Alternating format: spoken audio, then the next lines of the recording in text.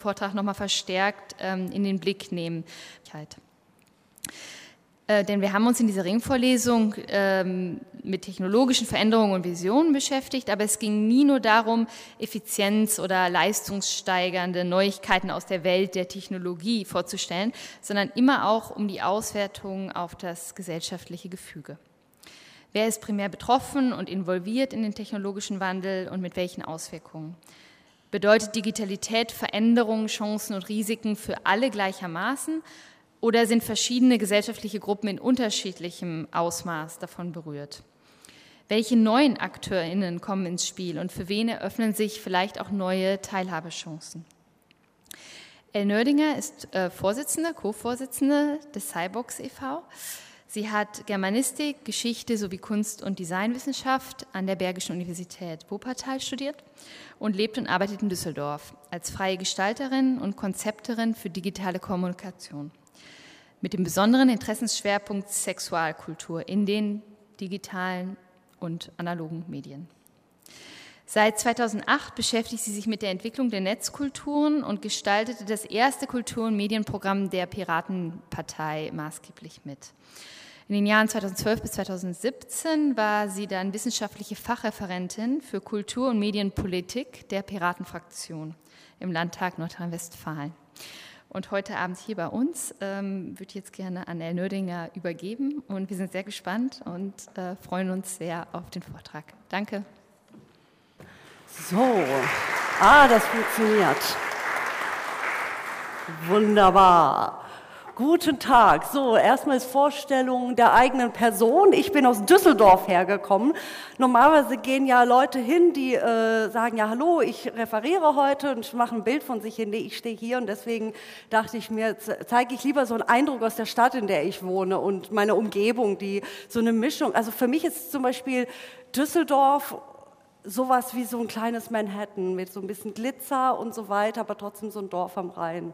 Und so mit Klischees so anzukommen, bei diesem Vortrag wird es auch viel um Klischees gehen oder um das Hinterfragen von Klischees, warum die so sind, würde ich vielleicht selber mich mal in den Klischeetopf werfen und sagen, ja, ich bin aus Düsseldorf, ich trage Bling Bling und ich mache was mit Kommunikation. Klischeehafter geht's, ich bin blond, ich wohne bei der Kö. Es fehlt nur noch der kleine Hund. Den darf ich nicht haben, weil meine Vermieter das nicht wollen. So. Genau, also ich bin seit 2013 so im Cyborgs e.V. unterwegs und kümmere mich, also unser Verein, kennen manche von Ihnen den Cyborgs e.V.? Gut, man könnte sagen, wir sind eine Lobby für Cyborgs. Aber wir sind jetzt nicht wie in Star Trek die Borg, die jetzt alle assimilieren wollen, sondern wir sind eine Lobby vor allem, also wenn es um Healthcare oder Gesundheit geht, welche Rechte haben Patientinnen, zum Beispiel wenn es um Prothesen geht oder um Cochlea-Implantate oder irgendwelche experimentelleren Dinge, wie wenn Leute sich Chips implantieren, dass natürlich eine Firma nicht hingehen darf und sagen, die ganze Belegschaft soll jetzt bitte schön Chips haben. Da sind wir halt die natürlich mit Firmen redet, aufklärt und auch viele Leute im Netzwerk hat, die einerseits da aktivistisch unterwegs sind, aber auch informieren können, was sind die Vor- und Nachteile dessen. Ansonsten, ja, mein Hintergrund ist die Kulturwissenschaft und deswegen bin ich ja auch hier und der Rahmen dieser Veranstaltung, also diese realen Utopien. Ja, das Wort ist natürlich das griffigste, aber ich werde gleich mal korrigieren, weil ja, eine Utopie ist eigentlich ein Nichtort, ein Unort. Also Utopia gibt es nicht, es ist ein Non-Place.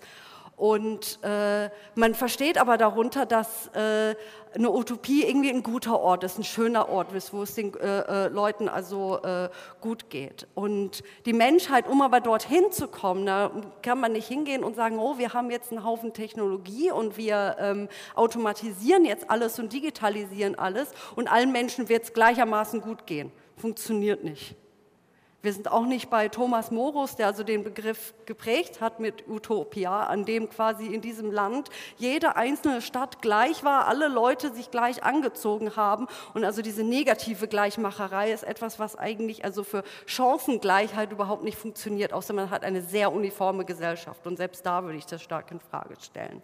Und um das also bewältigen zu können, muss also geistige Reife noch viel stärker, also weiterentwickelt werden. Wir als Menschheit haben schon sehr viel geschafft, aber es kann vor allem in die Breite, also dass es nicht nur so eine kleine belesene Elite gibt, sondern dass es immer mehr Menschen gibt, vor allem dank dem Internet, die eben diese geistige Reife global mitmachen. Und eines der wichtigsten Fragen ist, also was ich auch in Debatten immer wieder mitbekomme, ist, man hat eine Person A, die kritisiert etwas strukturell. Die könnte zum Beispiel sagen, ich finde es nicht gut, wie eine bestimmte Gruppe in der Werbung dargestellt wird. Und da geht jemand anders hin und redet die ganze Zeit über den Status quo und sagt, ja, das ist so und das verkauft sich so und der Kunde will das so und so weiter.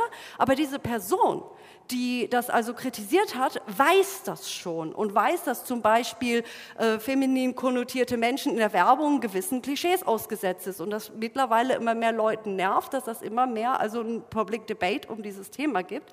Und da ist dieser wunderschöne Satz, also das zu entwirren, was da ist und das, was sein soll. Und das ist so der Grundton für diesen Vortrag und auch also für das, was man immer tun muss im Kopf, so als eine der Grundfragen, die man sich stellt. Was ist jetzt? Wo will ich hin? Wo ist die Differenz? Weil immer nur darüber reden, dass etwas ist, wie es ist, hilft einem nicht weiter. Da gehst du nur im Kreis, da kannst du Fuß an den Boden nageln und also rumlaufen.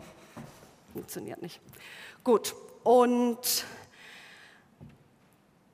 jetzt so zum ersten Mal einzusteigen, was so vor uns liegt, ist also, wir merken ja hier die Temperaturen, die werden immer heißer, jeden Sommer, also ich könnte mal sagen, so letzten Sommer wurde es viel mehr Leuten klar, diesen Sommer, die Medien reden nicht mehr von so optimistisch oder so sensationell groß von Hitzerekorden. Vielmehr gibt es Dürrekompasse und so weiter. Und wir wissen, wir stecken in der Klimakrise und mittlerweile könnte man das Winter is coming von Game of Thrones eher auf Summer is coming ummünzen, weil gibt viele Leute, die freuen sich gar nicht mehr auf den Sommer, wenn sie nicht um sich herum wie klimatisierte Räume haben können.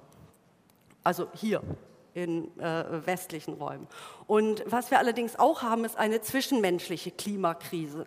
Also auch eine ökonomische und viele andere, aber diese zwischenmenschliche Klimakrise, die besteht vor allem daraus, dass es einerseits sehr viel Sichtbarkeit für viel mehr Diversität und Weltanschauungen gibt oder auch Identitäten und Lebensweisen gibt als je zuvor. Und da natürlich Menschen, die vielleicht, wie kann man das am besten ausdrücken, die jetzt vielleicht nicht sehr viel sonst aus ihrem Lebensumfeld rauskommen, sich vielleicht angegriffen fühlen könnten, dass es Leute gibt, die anders denken als ich. Also man fängt heutzutage schon damit an, dass Leute sich streiten, keine Ahnung, ja, esse ich Fleisch oder esse ich kein Fleisch, dass da Identitätsdebatten entstehen und das ist noch das Harmlose.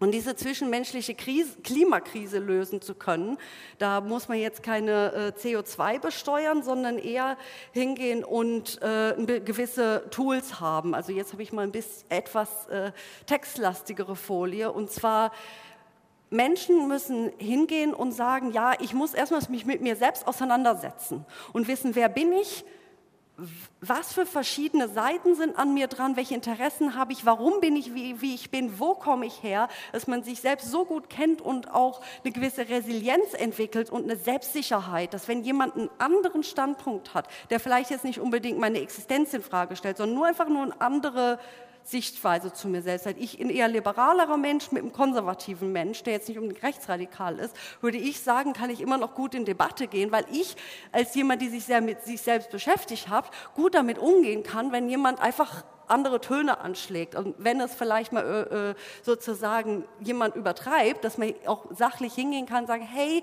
wie meinst du das? Können wir vielleicht ein bisschen Emotionen und auch die eigenen Emotionen im Griff kriegen können. Und was nicht heißt, dass man sich seine Emotionen versagen soll, sondern mehr so einen erwachseneren oder einen reiferen Umgang damit haben kann. Und ich denke, dass, ja genau, das Internet, habe ich ja gesagt, das ist ja etwas dafür gesorgt hat, dass diese Sichtbarkeit stattfand, dass einerseits Leute hingehen können und für ihre, was früher in den 80er oder 90er Jahren noch, kenne ich ja auch noch, so skurrile Hobbys waren oder wenn man irgendwelche Fandoms hatte, bestimmte Bücher, Computerspiele, Filme, Serien geguckt hat, dass man nicht nur irgendwie Glück haben musste, vielleicht einen Stammtisch oder irgendwelche Leute in der Nachbarschaft zu kennen, die sich dafür auch interessieren, sondern tatsächlich große Communities sich zusammentun, sei es kulturelle Interessen, soziale Interessen und so weiter und so fort. Und Seit wir so vernetzt sind, ist es völlig klar, dass Menschen hingehen müssen und sich also quasi nicht nur die eigenen hellen Seiten und das positive Selbstbild immer versuchen nach außen zu kehren, sondern tatsächlich auch die etwas weniger gemütlichen, sage ich jetzt ganz bewusst, Seiten an sich kennenzulernen und mit sich umzugehen und zu sagen, ja, ich bin manchmal jähzornig und ja, ich habe vielleicht manchmal auch Ressentiments gegenüber gewissen Menschen, sei es zu sagen, ja gut, ich bin aus dem Umfeld, wo zum Beispiel jemand sagen kann, oder ich könnte sagen, mein Großvater, der war jemand, der zwar gegen die Nazis gekämpft hat und gegen Faschismus war, und eigentlich ein liberaler Mensch war, aber trotzdem gewisse rassistische Ressentiments hatte, die er teilweise erstmals so, als ich Kind war, weitergegeben hat. Ich aber später angefangen, das zu hinterfragen und gesagt, warum hat er das? Und ich dann auch verstehen konnte, der ist gegenüber den Leuten aus dem und dem Teil der Welt so blöd drauf, weil zum Beispiel er war in einem Krieg, er war im Koreakrieg. Und wenn ich nachvollziehen kann, dass jemand irgendwie heftige Sachen durchmacht, warum auch immer, ob das gut oder schlecht ist, aber man wenigstens nachvollziehen kann, wie ein Weltbild sich formt und auch wie das eigene Weltbild oder einfach Sachen gibt, wo man fühlt, ja, Leute kritisieren einen für, keine Ahnung, man gendert nicht richtig oder man isst Fleisch, obwohl es besser wäre, vegan zu leben und so weiter. Aber mit diesen Widersprüchen leben zu können oder diese Ungemütlichkeiten damit umgehen zu können, das macht resilient und dann wird natürlich das zwischenmenschliche Klima entspannter. Und dann kommen wir nämlich zu etwas, was ich dann eher jetzt ungemünzt sagen würde, eine reale Utopie, also der gute Ort, an dem Leute konstruktives Miteinander pflegen. Und dass es nicht so ein esoterisches Paradies ist, sondern tatsächlich ein Ort ist, der erreicht werden kann durch menschliche Mühe. Dadurch, dass man weiß, dass es gewisse Parameter gibt, dass wenn man die versucht zu erreichen oder gewisse Ansprüche an sich stellt und gegenseitig an sich stellt und daraus auch ethische Regeln macht, dass das natürlich dieser gute Ort möglicher ist. Also ich könnte zum Beispiel auch sagen, das deutsche Grundgesetz hat eine gewisse Form, eine Zeit lang hier in Deutschland dafür gesorgt, dass Deutschland eine gewisse Utopie war, weil wir konnten sogar hingehen hier in Deutschland und sagen, ja, wir laden Gastarbeitende ein. Leute, die hier unsere Wirtschaft aufbauen, das war Boom, das ging den Leuten gut. Es gab natürlich immer wieder Ressentiments, aber es gab aufgrund dieses Grundgesetzes, wo man gesagt hat, Leute sollen chancengleich sein, Leute sollen nicht wegen ihrer Hautfarbe, ihrer Herkunft, Sexualität, Identität und so weiter diskriminiert werden dürfen. Und ich möchte jetzt mal eine Utopie oder halt eine Visionärin vorstellen aus den USA, und zwar das ist Alice Mary Hilton. Man kennt sie gar nicht. Ich habe zum Beispiel heutzutage nicht mehr, ich habe auf Google nach einem Bild von ihr gesucht und nichts gefunden. Ich habe jetzt dieses eine Bild von ihrer Publikation über Automation gefunden und sozusagen da stattdessen reingetan. Aber damals, so Mitte des 20. Jahrhunderts, nach dem Zweiten Weltkrieg, war die Frau Hilton, also eine frühe IT-Beraterin, sie war hat eigentlich, glaube ich, in Oxford angefangen, vergleichende Literaturwissenschaft unter anderem zu studieren und dann eben aber auch ihren Doktor in Elektrotechnik gemacht, also so eine Universalgelehrte war sie. Und sie hat sich also, ich glaube, das war 1963, den Begriff also Cyberculture oder Cybercultural Revolution geprägt. Und das ist, was man heutzutage jetzt die Digitalisierung oder digitale Revolution, digitale Transformation und Automatisierung nennen würde. Und sie hat also gesagt, ja, das ist ein Zeitpunkt, den wir jetzt haben, in der also die Menschheit unheimlich viel Verantwortung für sich selbst trägt und also den Kindern der Menschheit. Also weil ich verstehe zum Beispiel künstliche Intelligenzen, Roboter, alles was also quasi in diesem Science-Fiction-artigen Bereich also geht, also Robotik, KIs als Kinder der Menschheit. Und je nachdem, welche Konstitution die Menschen haben, das wird halt natürlich auch auf die Maschinen übergehen, dieses Weltbild. Ob jetzt ein Algorithmus für Personalwesen vielleicht gewisse Sachen diskriminiert oder nicht, liegt daran, wer diese Bots programmiert und wer also die Spielregeln der Gesellschaft macht. Und das geht ziemlich klein, sogar in ziemliche Details rein. Und Mary Alice Hilton hat, was eigentlich auch passt, auch diese Cybercultural Revolution als sozusagen die Nachfolgerevolution oder Evolutionsschritt für die Menschheit benannt nach der neolithischen Revolution, also die Zeit, in der die Landwirtschaft eingeführt worden ist. Und was besonders interessant ist, wenn man jetzt über diese Jahrtausende hinwegblickt, weiß man, dass zum Beispiel die neolithische Revolution die Zeit war, Menschen wurden sesshaft, Menschen haben angefangen, Ackerbau zu betreiben und damit fing auch die Politik der Fortpflanzung und Familiengründung und Familienpolitik völlig anders an. Das Patriarchat und das Konzept von Vaterschaft ist da erst entstanden. Und heutzutage in der Cybercultural Revolution werden diese ganzen Werte, die damals vielleicht eine gewisse, sagen wir, Organisationsstrukturen getragen haben, sind einfach obsolet geworden. Die verhindern viel mehr weiteres Wachstum oder auch jetzt wirklich Wirtschaftswachstum. Wenn ich jetzt zum Beispiel einen FDPler oder FDPlerin, einen Mensch von der FDP hier hätte und sagen würde, jemand ein bisschen machohaft so daherkommt, würde ich sagen, ja, bist doch für Wirtschaftswachstum. Und das sind, glaube ich, wie viel waren das, was ich letztens gelesen habe im UN-Report? Circa 25% Wirtschaftswachstum wird der Menschheit versagt, weil vielerseits Frauen und Mädchen oder nichtmännliche Personen mit so vielen Nachteilen besetzt sind, wegen patriarchalen Strukturen vor allem, dass sie nicht am Wirtschaftsleben teilnehmen können wie Männer. Und das kostet der Menschheit Geld. Also wirklich hartes Geld. Und nicht einfach nur so, oh, das ist jetzt High-Teil, lassen wir die auch mitmachen. Und da komme ich nämlich auch zu etwas, was Hilton sagte, und zwar, das ist schon der Schritt voraus, aber ich werde ein bisschen so nach hinten gehen. Hilton hat davon gesprochen, in dieser Cyberculture verändert sich nämlich nicht nur, dass das, also das mit dem Patriarchat, dass da die Menschheit sich neu organisiert, sondern es verändert sich auch, wie Menschen die unangenehmen Arbeiten verteilen, weil früher haben Hochkulturen, sind hingegangen und haben, also zum Beispiel Alexander der Große, hat viele Länder erobert, also sozusagen die Welt damals erobert, um Sklaven und Reichtum zu bekommen. Weil nur mit Sklaven und Reichtum kann ich eine Gesellschaft, wie zum Beispiel in alten Griechenland haben, dass es sich leisten kann, auf Kosten dieser Leute, die außerhalb der Gesellschaft kommen, die also quasi in meine Gesellschaft also auf den Grund oder in den Einflussbereich meiner Gesellschaft gebracht werden, aber nicht zu dieser Gesellschaft gehören. Da gehört zum Beispiel auch einfach, wenn man an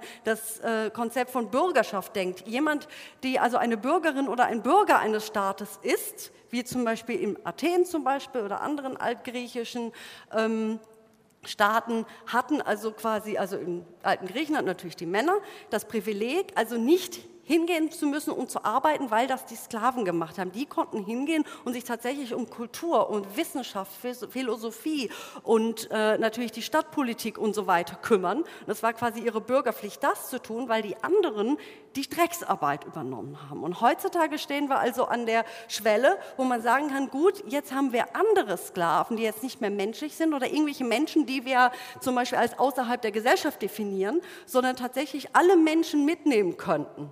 Und sagen, ja, das wird jetzt von Maschinen gemacht. Also im Science-Fiction-Bereich hat man zum Beispiel hier jetzt aus Star Wars und Star Trek, also sieht man diesen BB-8, das ist so ein kleiner Roboter oder Droiden werden die genannt. Im Star Wars-Universum gibt es ja sehr viele davon, die verschiedene Rollen oder Tätigkeiten für Menschen übernehmen. BB-8 ist zum Beispiel ein Navigator. Oder kann halt auch hingehen, sich in Systeme einhacken und seinen Menschen helfen. Oder es gibt einen C3PO, der übersetzt und ein Protokolldroide ist und wahrscheinlich so eine Art Sekretär ist als Roboter. Und daneben hat man also einen freundlichen Klingonen, der sich wahrscheinlich auf der Enterprise irgendwie was Leckeres zu essen geholt hat. Und da sieht man also schon gerade Star Trek, also mit dieser Utopie, dass also Automatisierung, Arbeit und Ressourcengewinnung, also diese Reichtum und Sklaven, also Arbeit, was früher war, einfach abnimmt. Das kann also zum Beispiel auch in dieser Utopie von Star Trek, kann man hingehen und Essen replizieren oder Kleidung replizieren. Sehr viele Dinge, die vorher hergestellt werden mussten und irgendwie halt auch über gewisse Verwertungsketten gehen mussten und Menschen dabei waren, die Menschen quasi dazu gezwungen oder in die Situation gebracht werden mussten, um das zu tun, dass es nicht mehr notwendig ist, weil das machen die Maschinen. Und wenn du jetzt sagst, man sagt jetzt, ja, die Menschen, die müssen das nicht machen, die Menschen haben quasi eine Freizeit, das darf man jetzt nicht verwechseln mit die Zeit, in der quasi man nichts macht und faul rumhängt, sondern man nach dem altgriechischen Leisure, also auch auf Englisch, also dieser Leisure-Begriff bedeutet halt jetzt nicht einfach wie Deutschland, ne, das ist voll Leisure, dann setze ich mich hin. Nein, Leisure bedeutet da, der Leisure bedeutet also quasi diese freie Zeit sich nehmen zu können, um also von der Arbeit to abstain from work oder halt sich da zu abstinieren, eine Absistenz von Arbeit zu haben, um eben sich um ein Ehrenamt zu kümmern, um sich zum Beispiel dem Lernen und so weiter zu kümmern. Also diese Zeit, die man sich frei schafft, das ist halt das, was die Menschheit für sich machen kann. Alice Mary Hilton hat so schön gesagt, ja, die Maschinen könnten hingehen, uns dafür befreien, dass wir Menschen unseren menschlichen Pflichten nachkommen können. Also diese Leisure bekommen, also nicht einfach um faul rumzuhängen, sondern tatsächlich uns noch viel weiterentwickeln zu können, weil wir jetzt einen anderen Sockel an Zivilisation haben. Und wie ich schon mal sagte, und ich werde es nochmal sagen, also der Nährboden ist, also damit Menschen das überhaupt schaffen können, müssen sie Wachstum und Reife hinter sich bringen oder als wichtiges Thema begreifen. Was es also etwas ist, ein Prozess ist, der eigentlich nie zu Ende geht.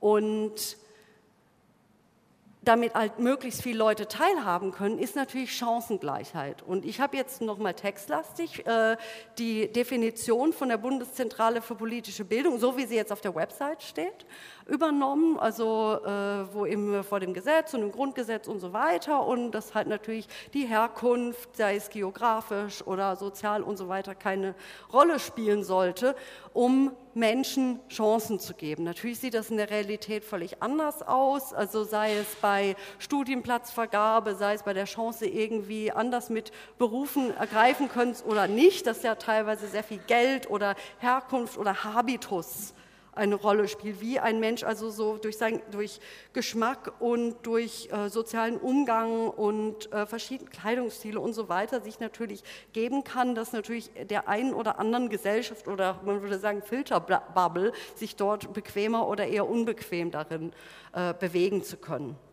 Und die Voraussetzung, also die Chancengleichheit tatsächlich wahrnehmen zu können, also ich würde vielleicht noch bitten, noch mal einen genaueren Blick auf diesen Text zu werfen, weil ich werde nachher eine andere Version dieses Textes. Ich habe diesen Text nämlich latent umgeschrieben, weil die Voraussetzung für Chancengleichheit ist die berühmte Intersektionalität natürlich. Ich denke, die meisten werden das halt auch natürlich schon kennen, dass wenn zum Beispiel eine schwarze Person mit Behinderung vielleicht noch jetzt Transgender ist, natürlich sehr viel verschiedene Diskriminierungen auf einmal erlebt oder nicht erlebt, je nachdem, wo dieser Mensch unterwegs ist, dass dann einfach nicht nur unterschiedliche Diskriminierungsformen auf verschiedenen Plattformen irgendwie jeweils vorantreiben soll, sondern dass das sozusagen zusammengeht. Das war ja nicht immer so. Also ich erinnere mich noch in Zeiten im 20. Jahrhundert, vor allem auch hier in Europa, da gab es die Frauenrechte, dann gab es die Behindertenrechtsbewegung, dann gab es die Friedensbewegung, Umwelt, und das waren alles zwar, irgendwie gab es Überschneidungen, aber ich weiß nicht, wenn jemand das vielleicht anders erlebt hat, aber es war trotzdem irgendwie separater, dass an diesem Raum wird das beackert und dann gehen wir in diesen Raum und beackern das. Intersektionalität sagt, nein, das muss man zusammendenken können. Das ist zwar anstrengender, aber wenn man es schafft, und dazu sind wir Menschen alle fähig, das denken zu können, es braucht einfach nur Übung. Dann funktioniert das auch. Und manchmal muss man vielleicht auch über einen eigenen Identitätsschatten springen können. Und jetzt Identitätsschatten, wir haben ja auch öfters diese Debatten mit Gendern oder neutrale Sprache bei Ämtern in verschiedenen Städten. Das war's, Braunschweig hatten das, glaube ich, eingeführt und glaube Kiel jetzt auch. Und diese Definition für Chancengleichheit habe ich nämlich jetzt mal neutraler geschrieben. Und einmal habe ich also jetzt das Bürgerinnen, also eine der aktuellsten Formen ist auch nicht das Sternchen, sondern eher den Doppelpunkt zu verwenden, weil das auch kleiner ist. Das ist also ein Zeichen, das wenig Platz wegnimmt und dadurch auch der Lesefluss einfacher ist. Und deswegen verwende ich das zum Beispiel. Das sieht irgendwie ein bisschen schicker aus. Ja, Ästhetik spielt ja auch eine Rolle, vor allem spielt Ästhetik eine Rolle bei Leuten, die gegen gerechte oder Geschlechter- oder halt identitätsgerechte Sprache sind. Und dann mal hingehen und sagen, nein, wir wollen das ästhetisch machen oder wir wollen neutralere Formen finden. Ich bin zum Beispiel, habe ich gesagt, so nicht jeder hat das Recht, sondern alle haben das Recht auf freie Entfaltung ihrer jeweiligen, nicht ihrer oder seiner jeweiligen Persönlichkeiten. Es gibt ja mehr als nur Mann und Frau, hat auch das Bundesverfassungsgericht jetzt endlich festgestellt. Und eine Form, die ich noch reingebracht habe, war das Eins. Viele Leute, also ich habe mir das jetzt auch angewohnt statt Mann, also eher in umgangssprachlichen Sachen, wo man sagen kann, Mann kann über die Straße gehen oder Eins kann über die Straße gehen. Also wer möchte, kann das auch in der Realität anwenden oder sich totlachen. Es steht euch frei, junger Mann. Gut. Das sagt nämlich viel aus. So, Technologie als Mittel der Befreiung, genau. Chancengleichheit muss nämlich in den Code rein.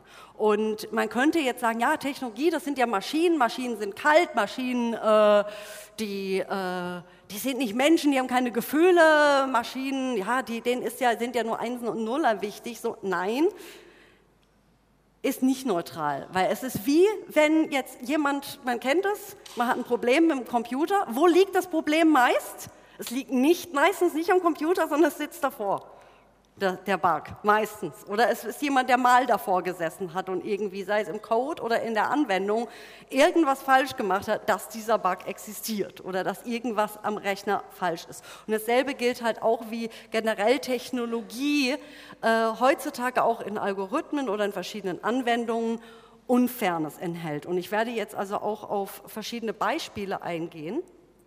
Und das werde ich jetzt mal überspringen. Und ich fange jetzt mal an mit dem Gender Data Gap. Ja, Gender, böse. So, und zwar, letztes Jahr war das, glaube ich, oder Anfang des Jahres ist dieses Buch Invisible Women von Carolyn Criado Perez rausgekommen, die im Guardian auch so einen ganz großen Artikel dazu geschrieben hat, der ziemlich interessant ist eben, dass unsere Welt, und ich denke, alle eher femininen Menschen hier drin, die werden das wahrscheinlich auch kennen, dass verschiedene Geräte, verschiedene Sachen, sei es Autos oder auch verschiedene Sitze in Zügen teilweise, so dass man das Gefühl hat, man ist immer chronisch zu klein für etwas. Oder dass zum Beispiel Crash-Test-Dummies. Es gibt vielleicht bei manchen Firmen, manchen Autofirmen gehen sie hin und sagen, ja, man hat einen weiblichen Crash-Test-Dummy, der eigentlich nur ein geschrumpfter Mann ist, aber nicht also sozusagen die Anatomie, also tatsächlich einer Frau entspricht, sondern klein geschrumpft ist. Und dann sitzt das auch noch meistens auf dem Beifahrersitz, anstatt selbst zu fahren. Das geht an der Realität vorbei. Auch bekanntes Beispiel für Gender Data Gap ist zum Beispiel die Symptome von Herzinfarkten. Also das ist etwas, was auch Leben kosten kann. Ist, wenn natürlich man die Hollywood-Version kennt, Herzinfarkt, dann greift sich immer dahin und ja, das ist das Klassische, was man halt von Männern kennt. Bei Frauen sind das halt teilweise ganz andere Symptome, die öfters auch von Ärzten so ein bisschen abgetan werden, wie chronische Müdigkeit oder Atemnot oder auch manchmal depressive Verstimmungen und so weiter, die also völlig anders sind. Und wenn man aber weiß, wie man diese Sachen auch medizinisch kontextuell anders einordnen kann, natürlich auch die Diagnose von einem Herzinfarkt auch früher vor allem gestellt werden kann und Abhilfe geschaffen werden kann. Und jetzt kommt noch was zu was ganz Drögem, und zwar Toiletten. Man kennt es, man ist auf einer großen Veranstaltung, ist meist, wenn es ums Damenklo geht, hat man lange Schlangen. Viele Designer von Klos gehen hin und sagen, ja, machen wir gleiche Fläche, Herren-, Damen-Klo und so weiter. Wird aber nicht halt damit gerechnet, dass zum Beispiel auch aufgrund von Kleidung und aufgrund auch von manchen gesundheitlichen Sachen, sei es viel mehr ältere Frauen, also ältere Menschen sind eher unter diesen Damenklo besuchenden Menschen oder die haben Kinder dabei und so weiter, als jetzt auf dem Herrenklo. Ein Pissoir zu verwenden geht viel schneller. Natürlich gibt es hier und da natürlich verschiedene Ausreißer. Dass man also auch sagt, eigentlich müsste die Fläche, also auch an den Stalls, also von den Kabinen mehr sein, also in einem Idealfall für ein Damenklo als für ein Herrenklo. Gibt es teilweise, aber noch viel zu wenig. Nächste Sache ist also Sexualität, also Sextech ist ein ganz, ganz großes sagen wir schon fast reißerisches Thema, ist, und zwar da gibt es ein Gender Bias, also auch Vorurteile und verschiedene Doppelmoral, die vor allem auch in den USA stattfindet, ist dieses Jahr auf der CES, also Consumer Electronic Show in Las Vegas, immer im Januar findet ja diese ganz große Show statt in Las Vegas, wo die ganzen Neuigkeiten und so weiter vorgestellt werden. Und die Firma Lora Di Carlo, die haben also ein Sextoy entwickelt, das quasi also so ein richtiger Roboter ist, den man also verwenden kann, um Lustgewinn zu erfahren, Entspannung und so weiter. Für dieses Gerät, also die Firma Lora Di Carlo, hat erst also für einen Wettbewerb, für einen Innovationswettbewerb 2019 die Sachen eingereicht im Bereich Robotik und Drohnen und sogar gewonnen erstmal. Und dann hieß es, super, wir können ausstellen, wir können eine Keynote halten und so weiter, haben sich voll gefreut. Und dann hieß es, kurz vor der CES, hieß es dann von oberster Stelle, nein, das können wir doch nicht machen, ihr kriegt den Preis erstens nicht mehr. Und ihr dürft auch gar nicht ausstellen, sondern nur noch irgendwas am Rande, was gar nicht zur CES gehört, dürft ihr auch nicht mehr, weil das ist obszön. Natürlich haben die Betreibenden und Betreiberinnen, die Chefin der Firma natürlich fand das gar nicht lustig und hat also natürlich darauf hingewiesen, dass zum Beispiel hier auf dem anderen Bild, da sieht man Menschen mit dieser Naughty America, das ist eine Firma, die also Virtual Reality Pornos anbietet und jedes Jahr da ausstellt. Das Jahr vorher, 2018, wurden also Sexpuppen, also Sexroboter, natürlich feminisierte Sexroboter da ausgestellt und niemand hatte ein Problem damit. Und dass dann völlig klar war, wenn es jetzt um weibliche Sexualität oder Sexualität geht, die also feminin konnotiert ist für Menschen, die eine Vulva haben und so weiter, dass das irgendwie tabuisierter ist, als wenn es um Sexsachen für Menschen mit Penis zum Beispiel jetzt geht, um es jetzt sehr cisgender auszudrücken. Eine ähnliche Sache, oder hier könnte man vielleicht noch sagen, wo ich sehr gelacht habe, ist, dass dann Anfang Mai CES hingegangen ist und sich entschuldigt hat, diesen Preis wieder anerkannt hat und alles wieder rückgängig gerollt hat, weil es halt natürlich in der Öffentlichkeit nicht gut ankam. Und das ist zum Beispiel auch ein Zeichen, dass das nicht hingenommen worden ist. Und dass Leute in dieser Öffentlichkeit durch Sichtbarkeit im Netz und dadurch, dass man also ein größeres Bewusstsein für Gerechtigkeit und Chancengleichheit hat, also auch für eine glückliche, gesunde Sexualität, dass das nicht nur zum Beispiel Masturbation ist, was nur Männer machen mit ihren Pornos, sondern es ist, was alle Menschen machen, egal was der Mensch in der Hose hat und das natürlich dann auch auf dem Markt wiedergespiegelt wird, weil da kann man Geld mit verdienen. Da ist eine Nachfrage da und diese Nachfrage soll bitte schön bedient werden. Das Problem in den USA ist, und das ist hier zum Beispiel nochmal was anderes, aus der Subway-Werbung in New York hat die Firma Dame Products, die stellen auch Sextoys her, wollten die also Subway-Werbung, also Uber-Werbung machen und hatten also mit einer Werbeagentur zusammengearbeitet und das Ganze sehr in enger Zusammenarbeit mit der Verwaltung der U-Bahns sozusagen konzipiert und immer wieder Rücksprachen gehalten. Und es hieß, ja, das können wir machen und so weiter. Und dann letzte Minute hat irgendjemand ganz oben entschieden, nein, es ist zu obszön, können wir nicht machen. Andererseits laufen in der New Yorker U-Bahn ein Haufen Werbung, ein Haufen Werbeplakate für Erectile Dysfunction, also für Erektionsbeschwerden. Da sieht man also hier, was ich da habe, diese HIMS, also sozusagen verschiedene Medikamente. Also ist, glaube ich, auch so ein Sexshop oder halt ein Webshop, der also gerade für eher männliche Kundschaft ist, um quasi eben diese Probleme zu lösen oder Sextoys verkauft und so weiter. Und da natürlich auch eine sehr, eine Doppelmoral und eigentlich ist gar nicht also mit heutiger Sicht oder jetzt aus einer Sicht, die ich hier vertrete, gibt es für mich keinen Grund, warum jetzt hier eine super geschmackvoll und harmlos gestaltete, 2 Hände mit diesem Sextoy in der Hand. Ein kleines Kind würde doch nicht verstehen, um was das geht. Das ist völlig egal. Und gleichzeitig dieser Kaktus, da könnten kleine Kinder eher sagen, guck mal, Pimmelmann. Das ist eindeutiger. Und nächste Sache ist die Digital Skills Standard Gap, da werde ich auch nur ganz kurz jetzt drauf eingehen, ist also, dass natürlich Programmierkenntnisse oder halt diese ganze Technikkompetenzen weltweit bei Frauen viel niedriger ist und dass sich natürlich auch das in den Produkten widerspiegelt, wer halt auch in diesen Technologiefirmen arbeitet. Also dieser UN-Report dazu, der hat zum Beispiel auch sehr spezifisch, wird auch viel in der Presse immer wieder zitiert, dass zum Beispiel die sehr eine stereotype andienende Feminität bei Sprachassistenzsoftware zum Beispiel und dass zum Beispiel die meist feminisierte Namen haben. Ein Bekannter und ich haben heute Morgen auf Twitter darüber geredet, zum Beispiel Amazon Alexa heißt eigentlich Echo, aber man kann also einstellen, ob man jetzt das Triggerwort Alexa oder Echo verwenden will. Und irgendjemand hat natürlich entschlossen, wahrscheinlich, oh, das ist doch viel menschlicher, hat man also diesen Vornamen verbrannt und quasi jetzt auf dieses Gerät gebrandet und statt zu sagen, ja gut, Echo heißt das Ding und man sagt, ja, hallo Echo oder man hätte es ja auch wie in Star Trek machen können. Ja, Computer, sage mir das Wetter. Hätte man wunderbar machen können, es gab genug popkulturelle Vorlage, dass Leute genau das auch nachmachen könnten. War eine Marketingentscheidung.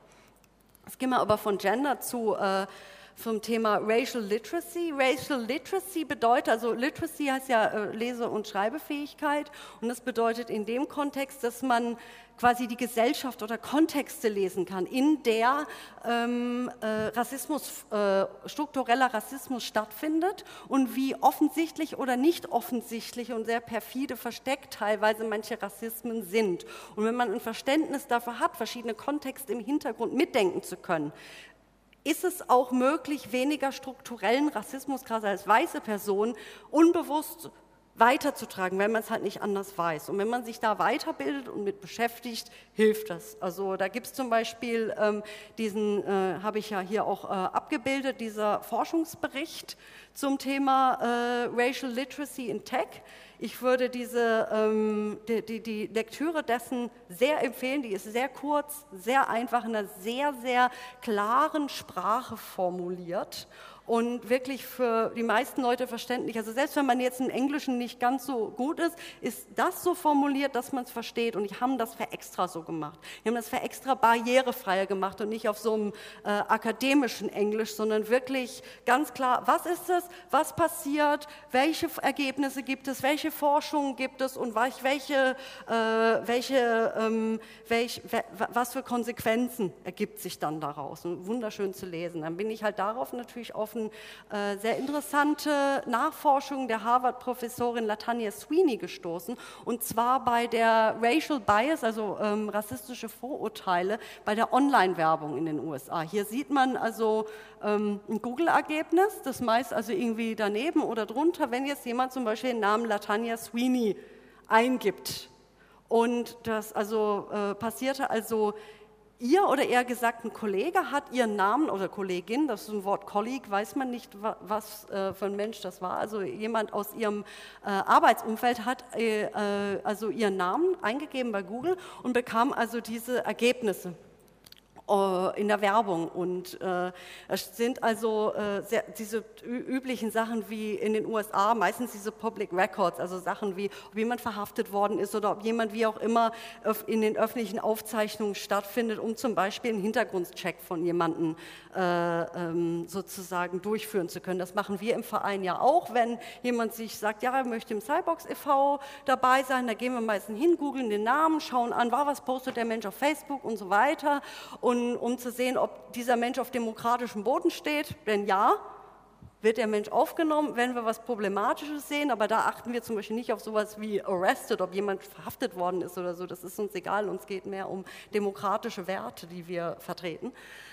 Aber diese Anzeigen sind also ziemlich tendenziös, also die besonders tendenziöseste ist also diese Instant Checkmate und Instant Checkmate, also dieser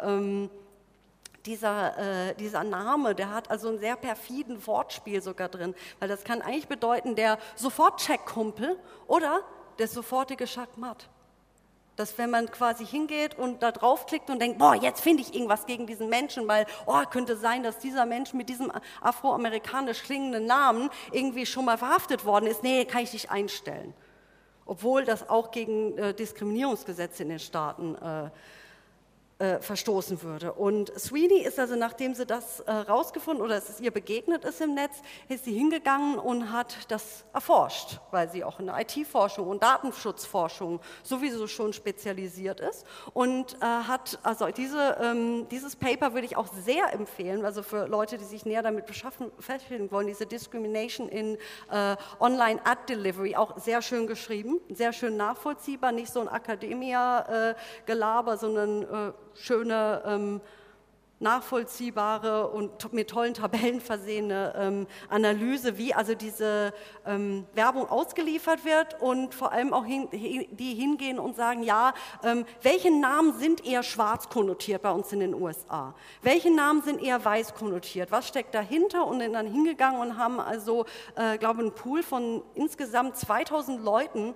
geharvestet aus Facebook-Profilen, aus, nicht Facebook-Profilen, irgendwelche Aggregatoren für Social Network und aus Blogs und so weiter von professionellen Leuten von deren Webseite, um dann also jede einzelne Person einzugehen in langen Sessions und zu sehen, was kommt denn da für Ergebnisse raus von diesen Instant People Finder oder Instant Checkmate oder People Smart und so weiter, wie diese Anzeigen aussehen. Zu den Namen habe ich noch eine kleine Anmerkung, und zwar, was sehr interessant zu beachten ist, dass seit den 70er Jahren also die sozusagen der Wahl der Baby-Names für schwarze Leute in den Black Communities sich durch die Black Power Movement verändert hat. Und dass eben viele das als einen Identitätsmarker genommen haben, zu sagen, nee, wir wählen sehr schwarz konnotierte Namen für uns, die aus unserer Community kommen, um sozusagen selbst sich nicht mehr namentlich assimilieren in die weiße Mehrheitsgesellschaft und sagen, nein, das ist unsere Identität. Und gleichzeitig sind sie dadurch, also zumindest durch die Algorithmen, die höchstwahrscheinlich weiße Leute geschrieben haben, da diskriminiert. Hier habe ich noch eine kleine Übersicht, wie also zum Beispiel diese Instant Checkmate funktioniert hat. Also bei Reuters und bei Google haben sie es eingegeben. Und gerade bei Google sind also die neutrale Werbung oder die Arrest-Ads viel höher, die Prozente bei schwarz klingenden Namen als bei weiß klingenden Namen. Gut. Jetzt werde ich einen kleinen Sprung machen und jetzt geht es mal ein bisschen an philosophische oder feministische Theorie, und zwar geht es jetzt um den Xenofeminismus. Warum, wird jetzt auch gleich klar, und zwar Entfremdung. Entfremdung, oder wenn wir jemanden oder etwas fremd finden, dann hat man so das Gefühl, gehöre ich dazu oder gehöre ich nicht dazu. Eigentlich geht zum Beispiel jetzt der Xenofeminismus hin und sagt, ja, eigentlich sind wir Menschen, jeder einzelne Mensch fremd oder zugehörig, kommt auf unseren Kontext drauf an. Und genau das können wir nutzen, um Freiheit aufzubauen. Also zum Beispiel nicht hinzugehen und sagen, wir haben ein Ihr und wir haben schwarze und weiße, Männer und Frauen und so weiter, sondern der Xenofeminismus geht hin und sagt zum Beispiel, ja, lass uns so viele Geschlechter zum Beispiel definieren, wie es Leute gibt. Weil es jetzt nicht darum geht, sämtliche Sexualitäten oder Identitäten auszuradieren, sondern eher diese Marker auszuradieren und dadurch Leuten die Freiheit zu schenken, ihre Selbstdefinition, also sozusagen die Konfigurierbarkeit eines Menschen für sich selbst. Weniger Default-Settings, mehr eigene Möglichkeiten zu bieten. Das braucht natürlich aber auch viel Arbeit, weil es einfacher ist, sozusagen eine Out-of-the-Box-Identität zu nehmen, sei es ein Mann aus dem Ruhrgebiet hat eine gewisse Identitätbox, die man dazu kommt. Wenn man jetzt das Klischee nimmt, trinkt Bier, isst Currywurst, fährt vielleicht ein bestimmt gernes Auto, hat eine bestimmte Art Sprachduktus, sei es etwas akademischer, wenn es jetzt jemand ist, der an die Uni geht oder eher so ein bisschen sich an die Arbeitertradition und so weiter geht, hat man so eine vorgefertigte Identität. Es wird natürlich schwieriger, wenn Leute schwieriger oder auch spannender, wenn man hingehen kann, ja gut, ich habe eine regionale Herkunft, ich habe eine Familie, ich habe verschiedene Hautfarbe und so weiter, aber das muss mich nicht immer definieren. Ich kann auch über meinen Tellerrand gucken und sehen, wer bin ich wirklich? Das ist das, was ich halt vorher sagte und was auch in meiner Toolbox für sozusagen Zukunftsfähigkeit steht, ist Selbsterkennung, und zwar am besten sogar diese Selbsterkenntnis als Schulfach zu haben, dass Leute wirklich so eine Art Selbstkunde, wo es nicht um Egoismus oder Nabelschau geht, sondern wirklich auch ein bisschen mit Psychologie hinzugehen, warum bin ich, wie ich bin, kann ich mit mir umgehen und so weiter, um selbstsicherer anderen Menschen gegenüberzutreten. Und wer das kann, ist meist auch jemand, der sagt, ja gut, ich habe vielleicht eine weibliche Erscheinung oder ich bin so und so, aber ich bin nicht daran festgenagelt. Ich muss nicht hingehen und sagen, wir als Frauen, wir kaufen ja gerne Schuhe. Ich habe einen Ex-Freund, der hat viel mehr Schuhe gehabt als ich, obwohl er sich als stereotyper Mann gesehen hat. Gut, Xenofeminismus, jetzt weiter, genau, also vielleicht noch ein paar Fakten dazu, also 2005, also diese auf laboriacubonix.net, dieses xenofeministische Manifest, ist übrigens mehrsprachig, es gibt es auf Englisch, auf Deutsch, das kann man als PDF runterladen, als TXT-Datei und es steht unter einer GNU-Lizenz. Man kann also auch dieses xenofeministische Manifest bei GitHub runterladen, für die, die Spaß dran haben. Weitere Thesen oder sozusagen das Feeling davon, um da so ein bisschen reinzugehen, ist, dass es teilweise so ein bisschen agitierend oder auch so ein bisschen, also manche haben Xenofeminismus als dunklen Feminismus benannt, nicht weil das jetzt Darth Vader Feminismus ist, sondern weil es darum geht, gewisses Status Quo oder gewissen Essentialismus in der Gesellschaft, der teilweise auch in sehr progressiven Kreisen natürlich noch gepflegt wird. Ja, wir sind Menschen, passiert halt, aber das ganz bewusst in Frage zu stellen und zu sagen, nee, wir müssen nicht rein sein, wir müssen nicht pur sein, wir können auch bessere Formen von Korruption finden, weil wir jetzt hingehen, also Korruption im Sinne von, also Corruption, so, dass man jetzt nicht mehr so dieses, ich bin jetzt rein und natürlich, sondern hingehen kann, ja, welche Tools will ich wirklich nehmen, die vielleicht aus der Sicht von manchen religiösen Menschen unrein sein könnten, aber aus einer rein realistischen Sicht vielleicht doch einen gewissen Nutzen haben, solange sie eben auf intersektionellen oder auch demokratischen Boden stehen. Und hier habe ich jetzt noch mal so zum Nachgucken so ein bisschen aufgeschrieben, was jetzt also diese Moralvorstellung noch dahinter ist, also dieses sehr wichtig ist, dieser Essentialismus zu überwinden und auch in eigenen feministischen Kreisen ein bisschen anzuecken. Ich habe jetzt für die nächste Folie so, eines meiner absoluten Lieblingszitate aus dem Manifest rausgesucht und die haben den Begriff Exzess der Bescheidenheit da verwendet. Und das ist das, warum ich zum Beispiel jetzt dieses Manifest sehr interessant fand. Das habe ich halt damals auch in der Politik gemerkt, als ich damals noch mit den Piraten unterwegs war. Die waren so halb auf der Schwelle, das zu verstehen. Hinzugehen, ja, wir müssen Sachen in Frage stellen, wir wollen hingehen und unseren demokratischen Prozess noch ein bisschen an das Internetzeitalter anpassen. Wir wollen hingehen, dass Digitalpolitik auch in der realen Politik ankommt und dass halt nicht mehr alte Menschen mit Kugelschreiber die Gesetze machen, die sie teilweise immer noch machen, 10 Jahre später, nachdem es da 2009 die ersten großen Bewegungen der Piraten gab, haben sich manche Sachen gar nicht geändert, manche Sachen schon. Manche wollen jetzt Flugtaxis bauen, schön, ne? Und Breitbandinfrastruktur ist auch immer noch nicht aufgebaut.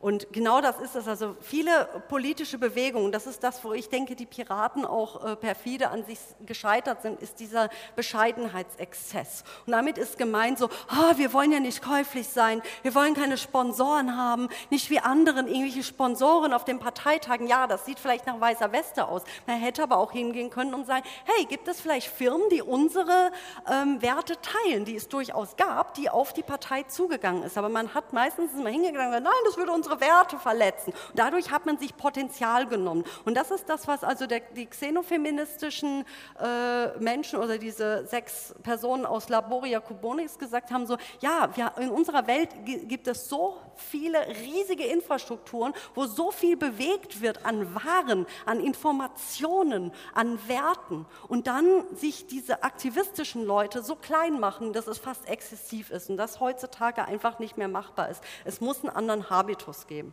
Und dann muss man auch darüber reden, wie fasse ich Technologie auf? Was ist Technologie? Ist das jetzt nur etwas, was man quasi in diesem Techniksinne kennt, wie Roboter oder irgendetwas, was einen Schaltkreis hat oder irgendwas, was quasi mit Naturwissenschaft entwickelt worden ist? Oder hat man vielleicht auch einfach eine gewisse Technik, ein gewisses Können voraussetzt? Und hier möchte ich jetzt so ein bisschen, gehen wir jetzt langsam schon zum Schluss, Technologien für Chancengleichheit zeigen, die natürlich auch auf technischen Entwicklungen, aber auch auf verschiedene, sagen wir mal so, gesellschaftliche Normen oder Werte zurückzuführen sind, die gewisse Prozesse erzeugt haben in unserer Gesellschaft, die sozusagen unseren Alltag durchziehen, also eher Techniken sind oder Kulturtechniken sind.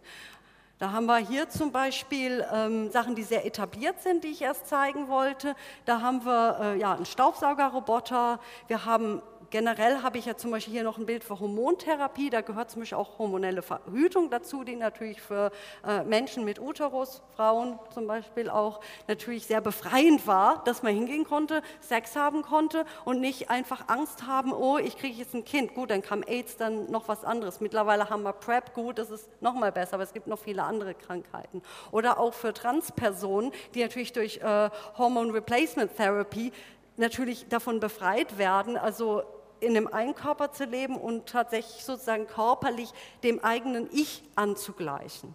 Und auch anonyme Bewerbungen oder ganz unten habe ich eine der Schmuckstücke unseres Düsseldorfer ÖPNVs rausgesucht, das ist die Katzenbahn der Rheinbahn.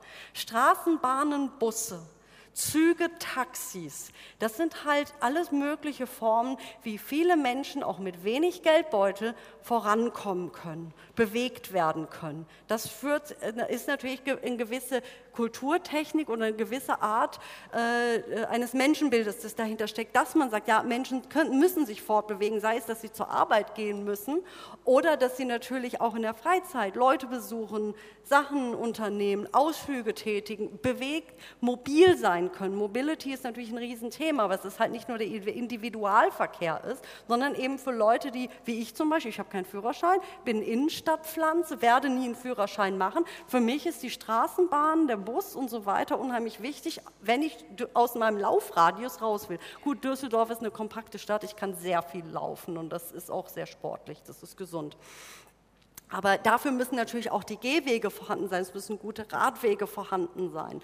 Und das sorgt für Chancengleichheit. Gleichzeitig sieht man dann halt auch in der Arbeit, die vielleicht dahinter steckt, wo es jetzt noch nicht digitalisiert ist. Wo steckt zum Beispiel, ich ging ja schon drauf ein, diese Sklavenarbeit. Da hat man zum Beispiel einen Roboter, kann hingehen und dieses Putzen übernehmen, was natürlich entweder eine Ehefrau übernimmt oder vielleicht dann, wenn die Ehefrau selbst in einem heterosexuellen Haushalt mit Kindern und so weiter selber arbeiten geht oder ist es genug Geld vorhanden, wird dann eine Putzkraft öfters natürlich mit migrantischem Hintergrund eingestellt. Da wird also diese Diskriminierung oder diese Sklavenarbeit weiter verlagert an einen anderen Personenkreis. Oder Schönheitsarbeit. Schönheitsarbeit, das ist jetzt sehr provokant, unsere Gesellschaft ist noch so strukturiert, es verändern sich Dinge, dass natürlich erwartet wird von Frauen, femininen Menschen, sich die Beine zu rasieren, sich irgendwie besonders zu pflegen, was von männlichen Personen weniger erwartet wird oder teilweise in manchen Kreisen dann heißt, du bist ja eine Schwuchtel, wenn du das machst. Andererseits hat man, was Schönheitsarbeit betrifft, nicht nur mit Männern, Frauen, sondern super interessant, auch was migrantische Männer betrifft aus Middle East oder Nordafrika, die sich sehr stark pflegen und sehr stark so ihre Augenbrauen zupfen und ihre Kleidung bewusst auswählen und so weiter, weil sie eben durch besondere Gepflegtheit zeigen wollen, dass sie doch irgendwo dazugehören, dass sie nicht einfach so quasi der dreckige Ausländer sind, dass sie wer sind und dass sie dadurch einen gewissen Stolz auf sich zeigen. Aber diese Schönheit, auch Form von Schönheitsarbeit, die sie leisten, eben natürlich auch mit ihrer Marginalisierung zu tun hat. Also Befruchtbarkeit, also dass jemand schwanger werden kann oder Geburt und Kindererziehung. Da, was zum Beispiel Putzen betrifft, aber auch in ihrem Lebenswandel, was Ehe und Kinderkriegen betrifft, habe ich jetzt noch eine Visionärin, und zwar Frances Gabe. Die hat das weltweit erste selbstputzende Haus entwickelt in den USA. Die hat dieses Haus erst ein Modell gebaut. Die Frau ist 101 Jahre alt übrigens geworden, Erfinderin und Künstlerin, Tüftlerin, hochintelligent, hochbegabt und sehr schwierig im Umgang, also sehr exzentrische Person. Und hat also ein sehr umfangreiches Patent für eben dieses selbstreinigte Haus angemeldet und ist erstmals mit Modellen auf Tour gegangen, wo sie eben gezeigt hat, wie funktioniert das, wie sieht das aus. Sie ist hingegangen und hat die Wände natürlich, also das Ding ist quasi wie eine riesige Spülmaschine, funktioniert das. Man kann sich also vorstellen, man hat ein Wohnzimmer, mit wasserfesten Fußboden, Wänden, sämtlicher Nippes, der sonst frei steht, ist in Glaskästen drin oder Plastikkästen drin. Sie hat einen speziellen Stoff entwickelt für Möbel, der wasserabweisend ist. Und dann, wenn sie einen Waschgang einstellt, wo also seifiges Wasser rauskommt, dann kann sie, wie hier auf dem Bild, steht sie dann mit dem Regenschirm da ist sie quasi in ihrem begehbaren Spülmaschine drin und dauert circa eine Stunde, dass es erst einen Waschgang gibt und einen Trockengang gibt. Super geil. Super, das ist was, da habe ich selbst mal in Tagträumen gehabt. Kann man nicht Küchenschränke haben, die gleichzeitig Spülmaschinen sind? Das ist ja so toll. Es würde so viel Arbeit abnehmen. Und eine Journalistin hat, glaube ich, in den 80er Jahren schon gesagt, so ja, wenn das in Serie geht, wird man das Gesicht von Frances Gabe an den Mount Rushmore einhauen, weil sie so viele Frauen befreit hat. Andererseits hat sie selbst berichtet, dass Frauen aus ihrer Nachbarschaft sie eher beschimpfen haben, weil sie gesagt haben, so nee, da haben wir ja gar keine Berechtigung mehr für unsere Männer. Und sie halt entgegnet hat, ja warum? Freuen sich nicht eure Männer, wenn ihr mehr Zeit mit denen verbringen könnt? Was ist denn euer Selbstwert? Weil sie selbst hat quasi zwar eine Ehe gehabt, hat Kinder gekriegt, aber sich relativ schnell wieder von ihrem Mann hat scheiden lassen, weil er mit ihrem Erfolg nicht klarkam und auch mit ihrer sehr sture Persönlichkeit klarkam. Sie kein Problem damit hatte und gesagt hat so, ey Kerl, gut, lass mich scheiden, ist mir egal, ich baue jetzt dieses selbstreinigende Haus und bin ein unabhängiger Mensch. Und das ist übrigens jetzt hier das tatsächliche Haus, das ist eigentlich ein Hexenhaus, ein Hexenhaus ohne jetzt esoterische Magie, sondern mit der Magie der Technologie, die sie da für sich entwickelt hat. Also es ist, weil wie ist es, glaube ich, 40 Kilometer von Portland in Oregon steht das, also immer noch, also sie ist ja raus und dann verstorben, aber das Haus steht immer noch, angeblich wohnt ein Hippie jetzt da drin. Die Reinigungsanlage funktioniert nicht mehr, weil wurde nicht mehr gewartet. Allerdings, als sie starb 2016, hat die New York Times einen riesigen, langen Nachruf auf sie geschrieben. Und dadurch ist sie auch wieder ins Gedächtnis geraten. Und hier habe ich noch ein Fundstück, als ich einen Artikel darüber ich glaube, das war Stern, online fand. Das war, also um aufs Intersektionelle zurückzugehen und auch was Rassismus betrifft und strukturellen Rassismus. Also hier hat man so drumherum um dieses Bild und dieses Video, das irgendwie kontextuell zum Thema Putzen wohl passte, ein Bericht, ich habe mir den noch angeguckt, da geht es darum, eine männliche Stimme, ziemlich selbstgerecht klingen, erzählt, wie ein amerikanischer Mann in Amerika in einem Zimmer einer Hotelkette eine Kamera laufen ließ, um quasi nicht Room Service, so die Menschen, die halt da putzen, ich benutze das Wort extra jetzt nicht, was da steht, natürlich dort dieses Wort verwendet wird, obwohl das eine erwachsene Frau ist. Und ich weiß auch, dass in diesen Hotels in den USA die Menschen, die da arbeiten, das sind zumeist People of Color und das sind Leute, die verdammt schlecht bezahlt sind, die strukturell sehr benachteiligt sind, die kein besonders schönes Leben haben, viel zu viel arbeiten müssen und dann also quasi sie heimlich gefilmt wird, wie sie quasi sein Equipment anfasst, was teilweise überhaupt nicht irgendwie geklaut worden ist, aber quasi dieser privilegierte weiße Mann hingegangen ist in seinem Hotelzimmer und diese Frau gefilmt hat, das auf YouTube gestellt hat, das jetzt 8 Millionen Mal angeklickt worden ist, dieses Video. Und diese Frau, die natürlich, wenn man jetzt aus unserer Sicht auf dem hohen Ross sagt, oh, man klaut natürlich nichts aus Hotelzimmern, aber wenn man jemanden hat, die quasi schlecht bezahlten Job hat, viel zu viel lange Zeiten arbeiten muss, trotzdem sich das Leben nicht leisten kann, die Miete, die Versicherung, Kinder und so weiter, da kann es sein, dass jemand drauf kommt zu klauen, weil dieser Mensch eine ganz andere Sichtweise auf die Welt hat, die so von Knappheit bestimmt ist, dass man auf diese Idee kommt, das zu tun. Und da ist kein Wort in diesem Bericht natürlich dazu gefallen. Das war rein aus dieser Perspektive des also wirklich privilegierten Menschen, wie, oh, der Housekeeping kann hier hingehen und meine Sachen klauen. Ja, natürlich, ist auch nicht gut, wenn jetzt der Dienstlaptop geklaut wird. Aber man kann auch daran denken, warum diese Leute es tun und da hingehen und vielleicht diese Strukturen ändern, dass diese Leute, die vielleicht weniger arbeiten müssen, dafür besser bezahlt werden oder vielleicht manche Tätigkeiten beim Housekeeping natürlich von Robotern übernommen werden, dass natürlich also diese Leute nicht mehr so prekär leben und dann auch nicht mehr darauf kommen, oh, dann klaue ich jetzt mal was. Ja. Und genau, hier habe ich noch ein paar Daten zu Francis Gabes Haus. Also es waren ungefähr 15.000 US-Dollar Marktanführungspreis. Leider, es wurde nicht eingeführt, aber es sollte für 50.000 erhältlich sein, also gar nicht wirklich sehr teuer. Und ja genau, Waschprogramm. Das ist wirklich, also in einer Spülmaschine lesen, ich finde das toll. Nächste Sache, die ich habe, ist feministische Selbsthilfegruppen im Gesundheitsbereich, und zwar Menstruationsextraktion. Das bedeutet, es ist tatsächlich möglich, also sich seine, ja, oh, gruselig, jetzt kommt die Horrorshow. Und zwar, es ist tatsächlich möglich, sich die Menstruation abzusaugen in einem Prozess. Mittlerweile ist das also auch, hier ist eine der Entwicklerinnen davon, also Carol Downer oder die Lorraine Rothman. Lorraine Rothman hat also für den Del-M, so heißt das, ein Patent angemeldet, und dieses Gerät wird auch in Kliniken angewendet, weil es auch für die sozusagen Menstruationsextraktion auch dafür da ist, um Schwangerschaften zu verhindern. Wenn sich also sehr früh ein Ei eingenistet hat, kann quasi eine Schwangerschaft, die vielleicht noch stattfinden würde, sehr, sehr früh verhindert werden. Also sowas wie eine sehr, sehr frühe Abtreibung ist dadurch möglich. Und diese Technik also wurde quasi entwickelt von Selbsthilfegruppen in den USA, also in Kalifornien und Chicago. In Chicago hieß die Gruppe Jane, die also im Untergrund agierte. Ja, Untergrund klingt ein bisschen blöd, damals gab es halt auch kein Internet. Das waren Frauen, die gesagt haben, wir entweder durch Ausbildung oder dadurch, dass wir Leute mit Medizinstudium kennen, besorgen uns Fachliteratur, befassen uns damit, werden vielleicht selbst Hebammen und so weiter und vollziehen, also bieten quasi, das war vor Roe versus Wade in 73,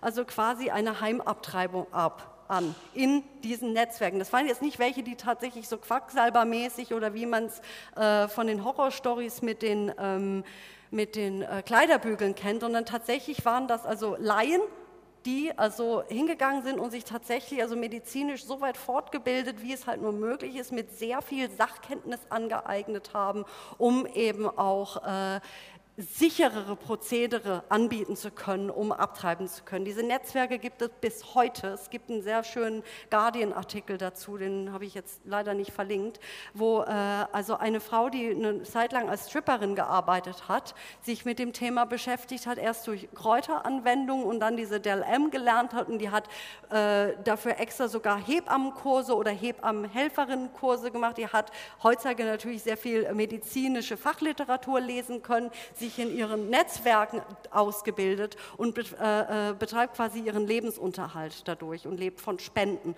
und so arbeitet nicht mehr als Sexarbeiterin, sondern tatsächlich als ja, so eine Begleiterin für, also gerade diese gynäkologischen Sachen für sehr benachteiligte Frauen begleitet die, und das ist wahnsinnig interessante Sachen, wie eben an dieser medizinischen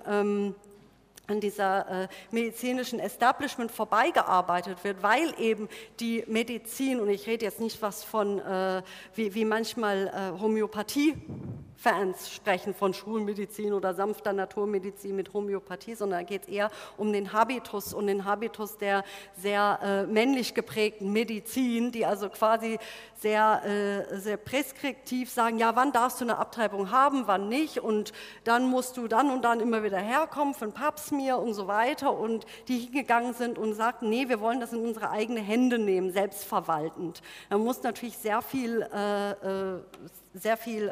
sagen wir so, Nachprüfbarkeit und sehr viel Vertrauen vorhanden sein, weil klar, es kann auch schief gehen. Es gab vor kurzem auch einen Fall, wo so eine Menstruationsextraktion im Krankenhaus landete, und das ist nicht gut. Gut, ganz zum Schluss, was Chancengleichheit betrifft, und das ist etwas, was so am flächendeckendsten ist Wachstum und Evolution der heterosexuellen Gesellschaft, die jetzt stattfinden muss.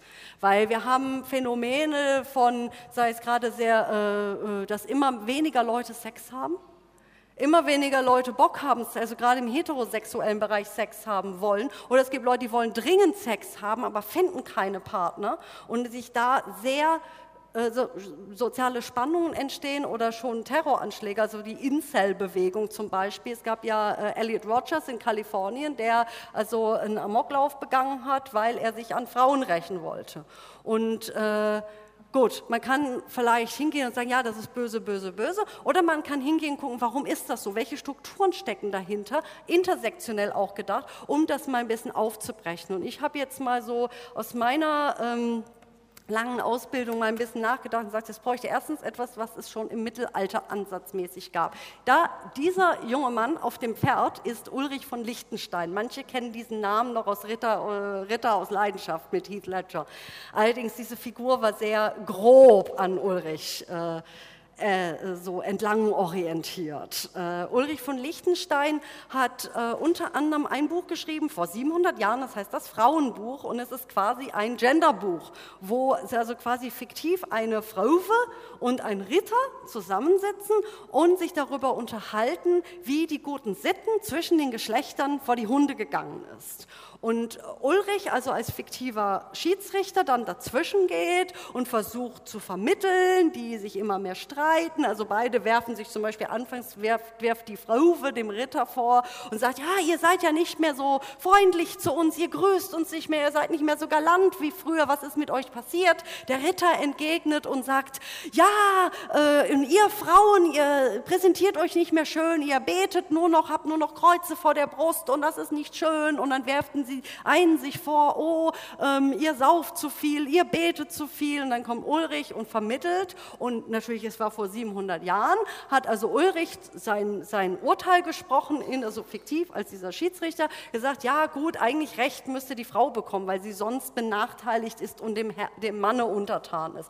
Heutzutage müsste man hingehen, auch was also sozusagen diese höfische Minnelehre oder Minnedidaxe betrifft. Das ist natürlich auf heute übersetzen, aber wenn man tatsächlich hingeht und sagt, ja, wie kann man in unserer Kultur, gibt es natürlich in Songs oder in verschiedenen Filmen, aber sehr verstärkt hingehen, um auch aus dieser rosa-hellblau-Falle rauszukommen, weil ich sage jetzt mal ganz ehrlich, ich habe keinen Bock, mit jemandem in die Kiste zu springen, der mich die ganze Zeit als einen Fremdkörper sieht und mich die ganze Zeit als eine Gruppe, als jemanden sozusagen vertreten für eine fremde Gruppe sieht. Das ist nicht sexy, ich finde das nicht geil. Und es gibt immer viel mehr Leute, die das nicht sexy finden.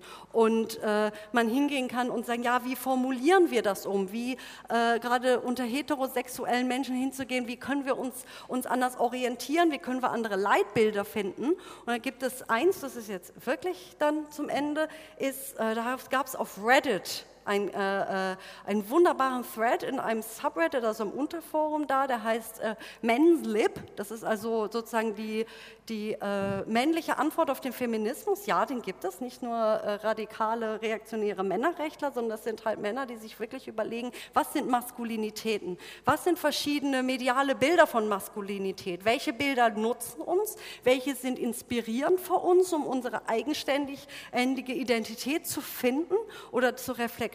Und welche sind heutzutage eher hinderlich? Und dieser Mensch redete darüber, dass also, man kennt ja den Begriff Male Gaze, also der männliche Blick im Kino zum Beispiel, dass meist natürlich Frauen als Deko sind, die Kamera über den Körper fährt und der Mann, also die Filme für einen heterosexuellen männlichen Blick gemacht sind.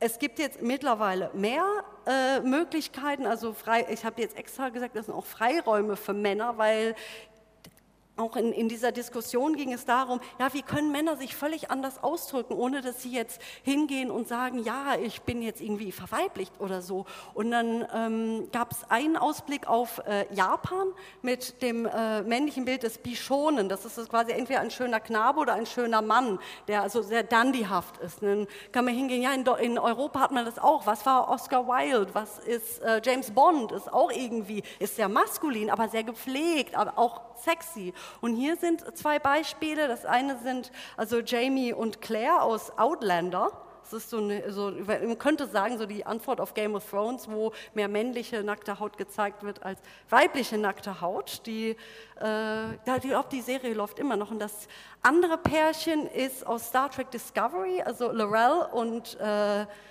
Vogue oder Ash Tyler. Ash Tyler ist ein interessanter Charakter, weil da geht es nicht unbedingt nur um sexy sein, sondern darum, auch einen Blick darauf zu werfen, was ist, wenn ein Mann Opfer sexueller Gewalt wird oder er missbraucht wird. Und dieser Charakter geht eine sehr vielschichtige Geschichte durch, wie er also Trauma, Folter durch eine Frau erlebt. Und durch also sehr weibliche Sicht. Man sieht ihn zwar leiden, man sieht PTSD und so weiter, aber man sieht diesen Mann leiden, aber ohne, dass er seine Maskulinität verliert. Und da kann man natürlich auch darüber anfangen zu reden, was ist jetzt als zum Beispiel auch mit sexueller Gewalt von Frauen auf Männer. Und ja, das existiert. Ich würde mal raten, googelt mal darüber und auch am besten auch auf Englisch. Da gibt es haarsträubende Geschichten. Zum Beispiel eine Geschichte, die ich gelesen habe, ein junger Mann, war auf einer Party, seine Freundin ist schon nach Hause, er ist auf dem Bett des Gastgebers eingeschlafen und eine andere Frau legte sich daneben und dachte, also in dem Film, dass ja, wenn ein Mann flachgelegt wird, ist doch gut und überhaupt und hat ihn quasi im Halbschlaf mit ihm Sex gehabt. Und für ihn war das das Ding war ein Bruch in seinem Leben, weil seine Freundin hat ihm natürlich unterstellt, fremdgegangen zu sein, hat ihm nicht geglaubt, dass er tatsächlich vergewaltigt worden ist. Er musste in psychologische Behandlung, hat, glaube ich, auch seinen Job verloren, weil es ihm nicht gut ging. Und weil die Gesellschaft das nicht sieht, also letztens gab es auch in der Bild-Zeitung Kron-Zeitung in Österreich so eine Headline gegen den USA, eine Lehrerin hat mal wieder einen Schüler, einen 13-Jährigen missbraucht. Was stand da? Lehrerin vernascht 13-jährigen Schüler. Was soll das denn? Ja, genau. Und damit möchte ich jetzt auch noch verabschieden und auch mal ein bisschen ins Positive mit einem blauen Himmel, denn wir können Chancengleichheit oder auch eine Zukunft erreichen, indem wir eine Technik anwenden, die Blue Sky bedeutet. Das heißt also hingehen und einfach mal sagen, was können wir machen? Was für Ideen haben wir? Auch wenn diese Ideen erstmals pure Science Fiction sind. So ist zum Beispiel, das Ding habe ich ja schon erwähnt, also Echo von Amazon ist so entwickelt, dass wahrscheinlich in der Forschungsentwicklungsabteilung von Amazon Leute hingegangen sind und sagten, boah, was ist, wenn ich einfach in den Raum sagen kann, wie in Star Trek zum Computer sagen kann, boah, bitte liefere mir 10 Kilo Met nach Hause. Und dann kommt tatsächlich 10 Kilo Met nach Hause, weil ich das da bestellt habe. Genau. Und damit bin ich jetzt fertig und befragbar. Okay, danke, Elle, das war toll, das war sehr dicht. Was sind Ihre Fragen dazu? Rückfragen, Verständnisfragen, Ideen, wie man Chancengleichheit besser organisieren könnte? Einfach die Hand heben, dann bringe ich gerne... Ich habe sehr an der Oberfläche gekratzt, das war sehr... Hallo, danke erstmal. Ich habe es mir extra aufgeschrieben. Ist die Verwirklichung von Chancengleichheit nur durch genügend Schubladen zu realisieren? Durch was? Durch genügend Schubladen. Ich habe es jetzt akustisch nicht verstanden. Schubladen oder das vorher? Ist die Verwirklichung von Chancengleichheit nur durch genügend Schubladen zu realisieren? Also brauchen wir genügend Schubladen, damit sich jeder abgeholt fühlt, oder ist es eigentlich eher genau das Gegenteil, dass man die halt wegnimmt? Also das ist immer so ein Zwiespalt. Also wir hatten zum Beispiel das Bild mit dem Personalausweis oder Lebenslauf, was das war. Also eigentlich heißt es nicht, dass wir Schubladen entwickeln müssen, sondern dass es mehr darum geht, diese Schubladen zu entdecken und zu erkennen. Dass man sieht, wo sind diese Schubladen, weil sie teilweise sehr kontextuell sind, teilweise sehr sich verstecken oder offensichtlicher sind und es mehr darum, so einen Scannerblick zu entwickeln, um zu sehen, welche Schubladen existieren, warum existieren sie. Es ist wie wenn ich jetzt ein Gerät auseinandernehme und reverse engineere, also auseinandernehme, ich würde jetzt einen Rechner auseinanderbauen, dann muss ich ja auch wissen, welche Komponenten hat dieser Rechner. Genauso sind diese Schubladen, sind Komponenten unserer Gesellschaft, die ja jetzt nicht unbedingt böswillig entstanden sind, aber sie sind quasi wie gesellschaftliche Algorithmen oder gesellschaftliche Zuordnung, die ein Zusammenleben regeln. Und man sich hingehen kann und sagen, ja, wie funktioniert das, warum funktioniert das so und wie viel nützt das uns eigentlich wirklich und wem nützt es warum? Und man da hingehen kann und auch so ein bisschen auch mit der Fähigkeit, Selbstkritik auch an sich üben zu können oder Kritik vertragen zu können, wenn ich vielleicht mal ein falsches Wort benutzt habe und jemand hingeht und sagt, oh, das Wort ist ableistisch zum Beispiel, sag bitte nicht mehr Idiot, weil tatsächlich dieses Wort wortgeschichtlich darauf zurückführt, dass man also Menschen natürlich damit so pathologisiert hat und ich mittlerweile jetzt nicht mehr Leute, die jetzt irgendwie sich ein bisschen ungeschickt anstellen, würde ich jetzt nicht mehr als Idiot bezeichnen, also musste ich selber lernen und dann sagt vielleicht lieber Klappspaten oder geh hin und benutze kreativere Wörter oder ich sage zum Beispiel auch nicht mehr, irgendwie das ist scheiße oder verfickt nochmal, sondern ich würde vielleicht eher eine garstige Groteske etwas nennen. Das habe ich zum Beispiel öfters gemerkt, dass Leute dann anfangen, blumigere Wörter zu verwenden, weil sie aus diesen Schubladen rausgehen, die sie kennen. Und daraus mit dem Wissen, warum und wie etwas ist, was Neues erschaffen oder was anderes erschaffen können, neue Kontexte schaffen.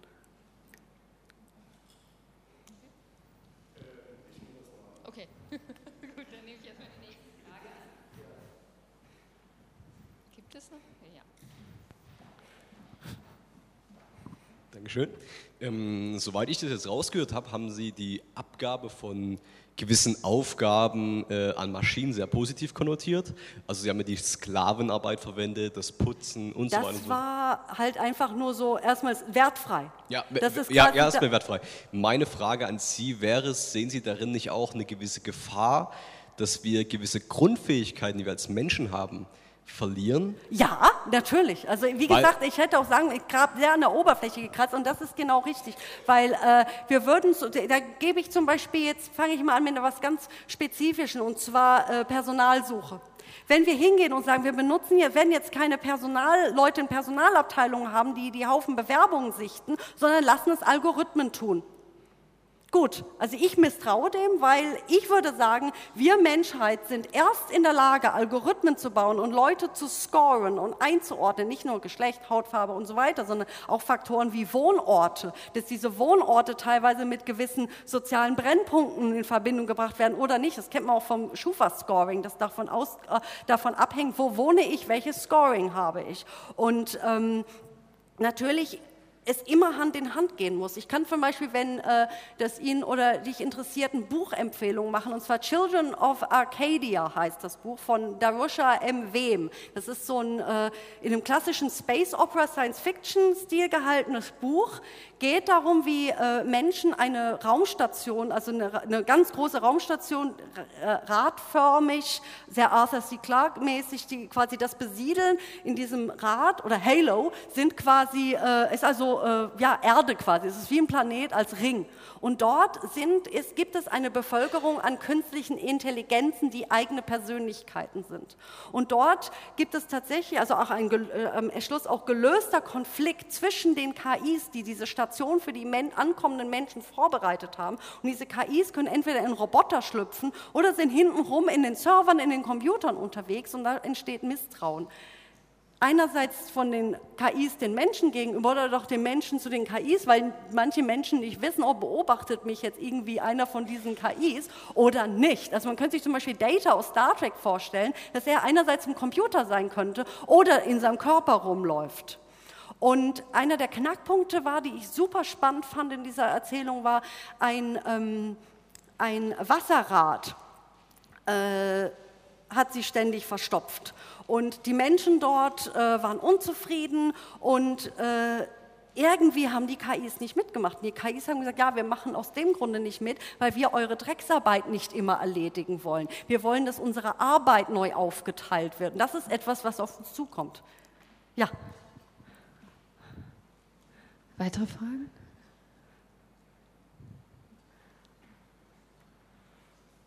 Keine?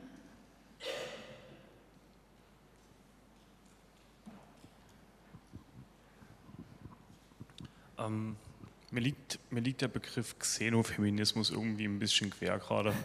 Und ich habe gerade versucht, irgendwie zu evaluieren, warum das so ist. Und ich meine, der ganze Vortrag heute lief unter Chancengleichheit.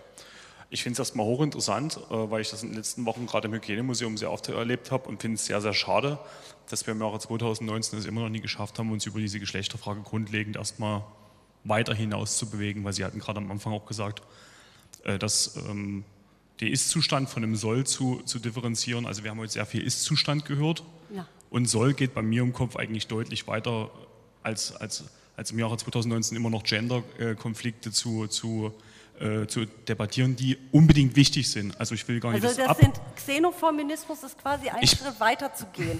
Warum heißt es aber in der Chancengleichheit von Menschen, ich sage bewusst Menschen, Xenofeminismus und Xenohumanismus, dahin geht die Frage. Das ist ein beliebtes Argument. Das ist ein beliebtes Argument mit dem Humanismus, hat aber einen Pferdefuß.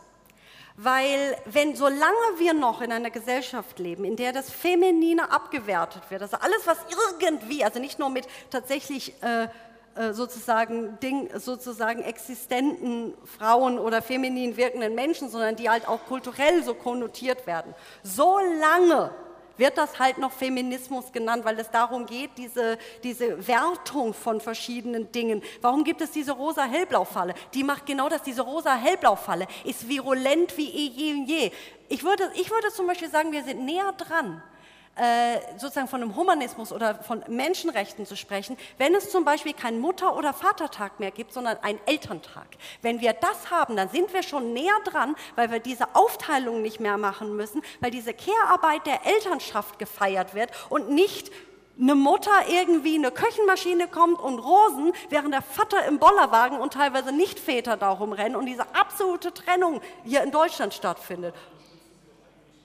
Ja, aber wie ich halt auch zu Ihrem Kollegen sagte, solange aber diese Strukturen bestehen und sind, muss man darauf hinweisen. Es ist genauso, wie wir seit zum Beispiel in der Digitalpolitik immer wieder darauf hinweisen. Es ist genau dasselbe, ist zu sagen, diese alten Menschen mit Kugelschreibern, diese nicht digitalen Blödleute, also diese Leute, die muss man immer wieder betonen, nein, das Internet ist kein rechtsfreier Raum. Und solange Leute das so denken oder gewisse institutionelle Stellungen so denken und in diesem Raster arbeiten, und lieber Flugtaxis bauen wollen, als den Breitband auszubauen. Solange muss man das benennen. Und das ist genau in dem anderen Bereich genauso. Es geht nicht anders. Also jetzt aus dem systemischen Change Management, da wird sehr stark darauf annonciert, also gerade aus Neurowissenschaften, dass man, um eine Veränderung herbeizuführen, nicht auch in der Sprache und im Denken permanent auf das Problem annoncieren sollte, sondern man sollte auf die Lösung annoncieren. Das heißt, im Grunde genommen sorgt man doch dafür, dass man sprachlich hier das unterstützt, was man eigentlich nicht mehr möchte. Genau, und das war zum Beispiel die neutrale Sprache. Deswegen halt nicht nur das Gender, also wo es halt zum Beispiel mit dem Binnen-I, sondern dass man tatsächlich zum Beispiel statt Rednerinnenpult von einem Redepult spricht. Genau das ist es. Wo war das hier mit dem Xenofeminismus, wo halt eben auch gefragt worden ist? Da geht es ja um also das sehr Konstruktive und das Bauende, wo es eben darum geht, hört auf, so scheiße bescheiden zu sein, baut was oder schafft Geschlechter, also nicht Geschlechter abschaffen im Sinne von, ja, wir sind jetzt alle Unisex und tragen all dieselben Klamotten, sondern es mehr darum geht, zu sagen, wir formulieren, dass die Identität nicht mehr an Männlein, Weiblein gekoppelt ist, sondern so viel Genders oder Identitätsstrukturen gibt, wie es Menschen gibt. Das ist das ja. Aber das heißt, wird halt so lange Feminismus wohl heißen, als Überbegriff, genauso wie man sagt, Gemüse oder Fleisch sind Überbegriffe für ganz viele Dinge. Ich glaube, die Frage... das sagst du aus deiner Perspektive. Leb mal aus meiner Sicht, dann siehst du es anders. Geht die Frage nicht auch dahin, wenn ich es richtig verstehe, also wie kann sich ein Mann oder jemand, der sich männlich definiert, mit dem Wort Xenofeminismus quasi identifizieren, selbst wenn er sich mit den Themen oder mit den Anliegen quasi identifiziert. Dann müsste er sich selbst als Feminist quasi identifizieren. Oder zumindest... Oder es geht dann in die Richtung, wir sind alle Frauen, weil wir alle Menschen sind und Menschen sind Frauen. Oder einfach insofern können wir alle den Xenofeminismus quasi mitleben. Oder man sagt, ich möchte natürlich, also sozusagen, es ist ja wie so ein Vektor. ist das. Es ist zwar, man hat irgendwie, wie sagt man wieder, geht in die Richtung natürlich Humanismus, indem man sagt, abolish all genders, da geht es ja hin, aber da sind wir noch nicht. Und man immer wieder formulieren muss, wie kommt man dahin? Und wie kann ich zum Beispiel meine Identität anders aufbauen? Da hat man zum Beispiel auch bei dem Aktivismus, den es ja gibt, gegen diese sogenannte rosa-hellblau-Falle, dass man hingehen kann und sagen, warum dürfen Jungs zum Beispiel sich nicht schminken? Warum dürfen Jungs nicht mal einen Rock tragen? Warum werden Babys, nur weil sie irgendeine bestimmte Farbe tragen, so zum Beispiel meine Schwester, meiner Nichte unterwegs, blaue Wintermütze. Oh, das ist aber ein süßer Junge. Will noch nicht mal hingehen und fragen, ja, ist es ein Junge oder Mädchen oder wie heißt das Kind, zu fragen. Dass man auch erstmals hingehen kann und sagen, ja, ist mir erstmals doch egal, welches Geschlecht das Kind hat, ich möchte vielleicht mal den Namen von diesem Kind wissen. Und das ist immer ein Mikroschritt nach Mikroschritt, Baby-Steps, hinzugehen zu diesem Ziel. Aber das ist ein Ziel, das also eine Richtung vorgibt, aber es ist etwas, wo wir längst noch nicht sind. Und ich sage zum Beispiel, ja gut, es ist ein hehres Ziel zu sagen, ja, wir sind fast alle gleichberechtigt. Jemand wie ich gebe es mal so richtig Reality. Ich wohne in der Innenstadt, aber ich weiß, dass ich nachts, auch jetzt, wenn ich hier zurückkomme und ich weiß, irgendwie zum Hotel zurück will, ich denke so, oh, ich habe 1000 verschiedene Vorkehrungen, zum Beispiel auch so Schlüssel zwischen die Hand nehmen, was auch immer. Ist nicht lustig, das ist die Realität. Ja, aber dass man das machen muss noch, das ist scheiße. Und solange halt diese Sachen existieren, sind wir nicht dabei zu sagen, ja, lass uns über Humanismus nachdenken. Das Problem hatten wir in der Piratenpartei. Ich war mal auf diesem Standpunkt. Vor 10 Jahren hätte ich Ihnen absolut recht gegeben. Dann habe ich in der Piratenfraktion gearbeitet. Und dann habe ich in der Politik gearbeitet, also generell in dem Bereich Politik. Und dann haben wir sozusagen aus der Mitarbeiterschaft, also aus dem Kollegium heraus, Jungs und Mädchen, was auch immer, haben gesagt, ja, lass uns mal unsere Löhne offenlegen. Ich gehörte zu denen, die zwar die höchsten einer der höheren Löhne der femininen, weiblichen Leute hatte, aber der niedrigste Männerlohn fing über mir an. Und das war in einer Gruppe, die sagte, wir sind Postgender und so weiter und so fort. Das waren Leute, die trotzdem auf diese alten Privilegien zurückgegriffen haben, weil sie, und ich will die jetzt nicht böse schimpfen, sondern das ist, was ich am Anfang sagte, weil sie nicht dazu fähig waren zu sagen, wir gestehen uns ein, dass es diese strukturellen Fehler gibt, die auch von gewissen Männerideen herkommen, von gewissen Hierarchien herkommen. Und das konnten die nicht tun, die waren noch nicht dazu fähig. Es gab ein paar, ich meine jetzt nicht, aber generell, ich beschreibe jetzt diese Arbeitsumgebung und auch diese Personalpolitik. Es gibt noch ein paar andere Fragen, also vielleicht können wir noch ein paar andere Fragen sammeln. Genau. Okay. Aber es ist nicht so leicht. Ich habe noch eine kurze Frage, und zwar, wie kann uns Technologie abholen? Und zwar, gibt es Unterschiede, biologische, nicht nur im Geschlecht, sondern zum Beispiel Sehen, Körpergröße, wo kann uns denn da die Technologie abholen, um eine Gleichheit herzustellen? Theoretisch gibt es ja keine Gleichheit, also Chancengleichheit, weil wir alle individuell sind, nicht vom Geschlecht. Zum Beispiel gibt es ja jetzt für Webseiten diese BITV-Verordnung, dass zum Beispiel Webseiten, sei es von öffentlichen Stellen, aber auch von sozusagen privaten Firmen und so weiter, barrierefrei sein müssen, um zum Beispiel von E-Readern gelesen werden zu können, um zum Beispiel vorgelesen werden zu können für Leute mit Sehproblemen oder blinden Menschen oder verschiedene andere Möglichkeiten, also Sehen herzustellen, Verständnis herzustellen und so weiter. Also viel barrierefreie Technologie oder auch Technologie, die ermöglicht, etwas tun zu können, die es vorher nicht möglich war. Prothesen und so weiter. Ja. Hat das die Frage beantwortet?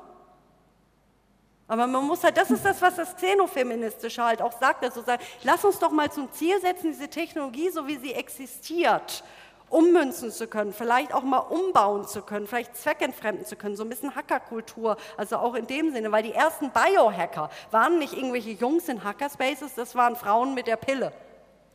Das waren Frauen, die diese DLM verwendet haben, die Menstruationsextraktion, wo sie einen Horror bekommen haben. Ja, natürlich. Es gab hier noch eine Frage. Danke. Ja, also auf dem Weg zu diesen Utopien zu arbeiten, muss man irgendwie einen ganz grundlegenden Drang nach ganz bestimmten Divisionen von Oppositionen, also Schwarz-Weiß und das sind auch Arten von Denken, die den Leuten zwar viel Sicherheit geben, aber auch diese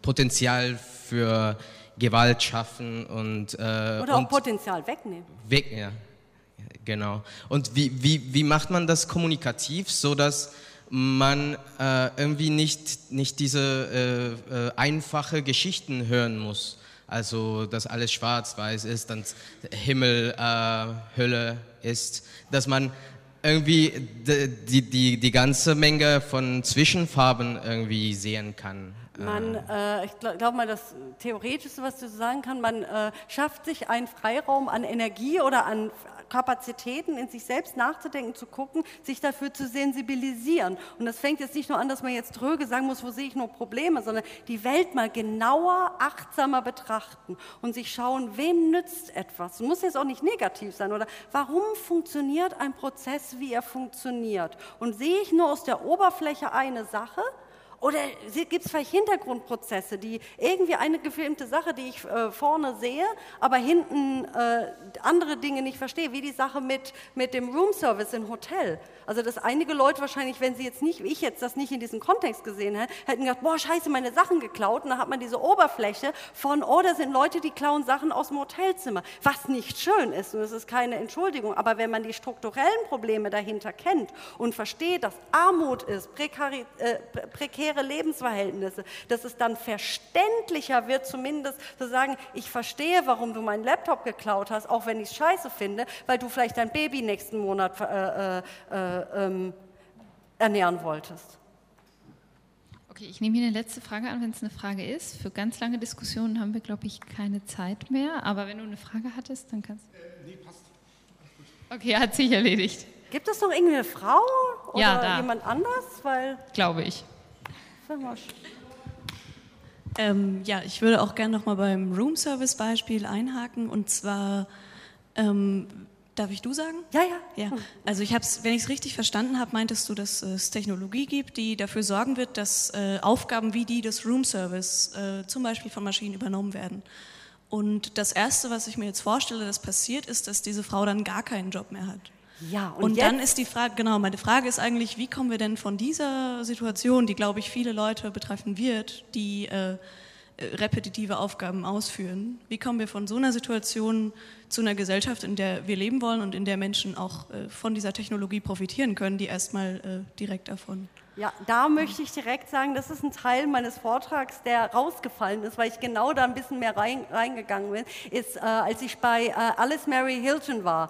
Die hat ja auch davon gesprochen, dass die Gesellschaft quasi alles abgeben muss, dass Menschen, quasi alle Menschen, und deswegen eben nicht, dass auf marginalisierte Menschen mehr abgewälzt werden können, dass man sich diese Chancengleichheit so denken muss, dass es völlig akzeptiert ist, egal wo jemand herkommt, was auch immer für Voraussetzungen hat, wenn dieser Mensch auf die Welt kommt, dass dieser Mensch genauso das Recht hat, sozusagen die menschlichen Pflichten zu erfüllen, also diese freie Zeit zu haben, um sich zu engagieren, um zu lernen, um Wissenschaft nachzugehen, Philosophie nachzugehen, zu forschen, anstatt einem prekären Job nachgehen zu müssen, weil die noch vorherrschende protestantische Arbeitsethik immer noch sagt, wer nicht arbeitet, der darf nicht essen. Und in diesem, was ich hatte für die Grundlage meiner Recherche, war ein Band von einem Symposium von Alice Mary Hilton, wo auch Hannah Arendt dabei war. Das fiel auch raus, weil Hannah Arendt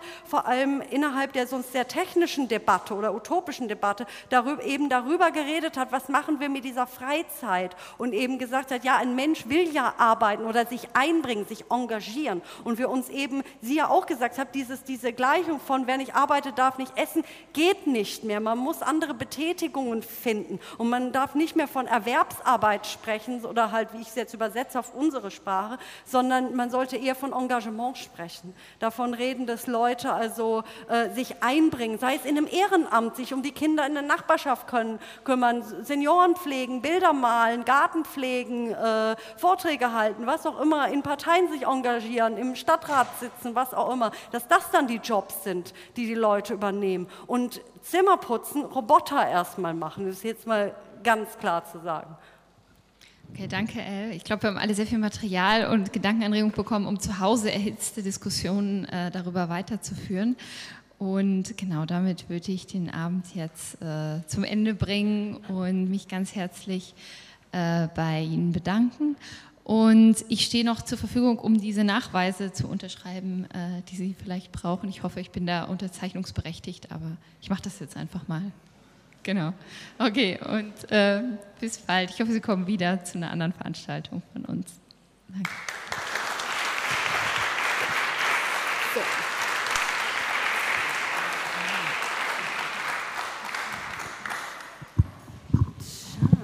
Sehr gut.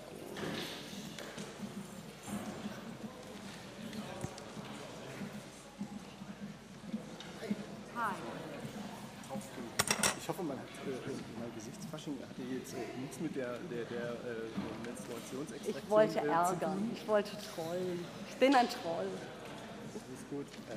Das war eher, dass ich nicht so richtig verstanden habe, was das jetzt mit Chancengleichheit zu tun hat. Weil, wenn jemand, also erstmal so mit der Menstruation, also es gibt einige Leute, die zum Beispiel ihre Menstruation bekommen und davon 1 bis 2 Tage flach liegen, nicht arbeiten, obwohl sie wollen. Und sie wissen, sie sind kerngesund, gar keine gesundheitlichen Probleme, sondern der funktionierende, gesunde Körper macht sie trotzdem bettlägerig. Ja. Wenn man aber hingehen könnte, in eine Klinik gehen, das gibt es jetzt nicht so, es wird meistens also um diese Frühabtreibungen zu machen, die halt sehr schonend sind, die tatsächlich hingehen könnte, dass es manche Frauen tatsächlich gibt in diesen Untergrundnetzwerken, die sagen, hey, anstatt 2 Tage flach zu liegen, kann ich mir in 1 Stunde den Scheiß mal absaugen lassen, kann das mal schnell zwischendurch machen. Und wenn man sowas als Wellness anbieten würde, also das ist schon, Chancengleichheit ist da schon drin. Das Ding ist halt, was ich persönlich nicht so ganz verstehe, ist dieses Grenzen aufmachen wieder zwischen Mann und Frau. Also ich habe natürlich jetzt getreten, ne? Gut, ich bin jetzt weißer Mitteleuropäer, männlich, total toll. Ich habe natürlich leicht reden. Aber ich fühle mich zum Beispiel diskriminiert, ich fühle mich als kreativer Mensch diskriminiert. Warum? Weil ich, so wie ich denke, sehr oft dann bekomme, das ist ja Quatsch, du spinnst ja.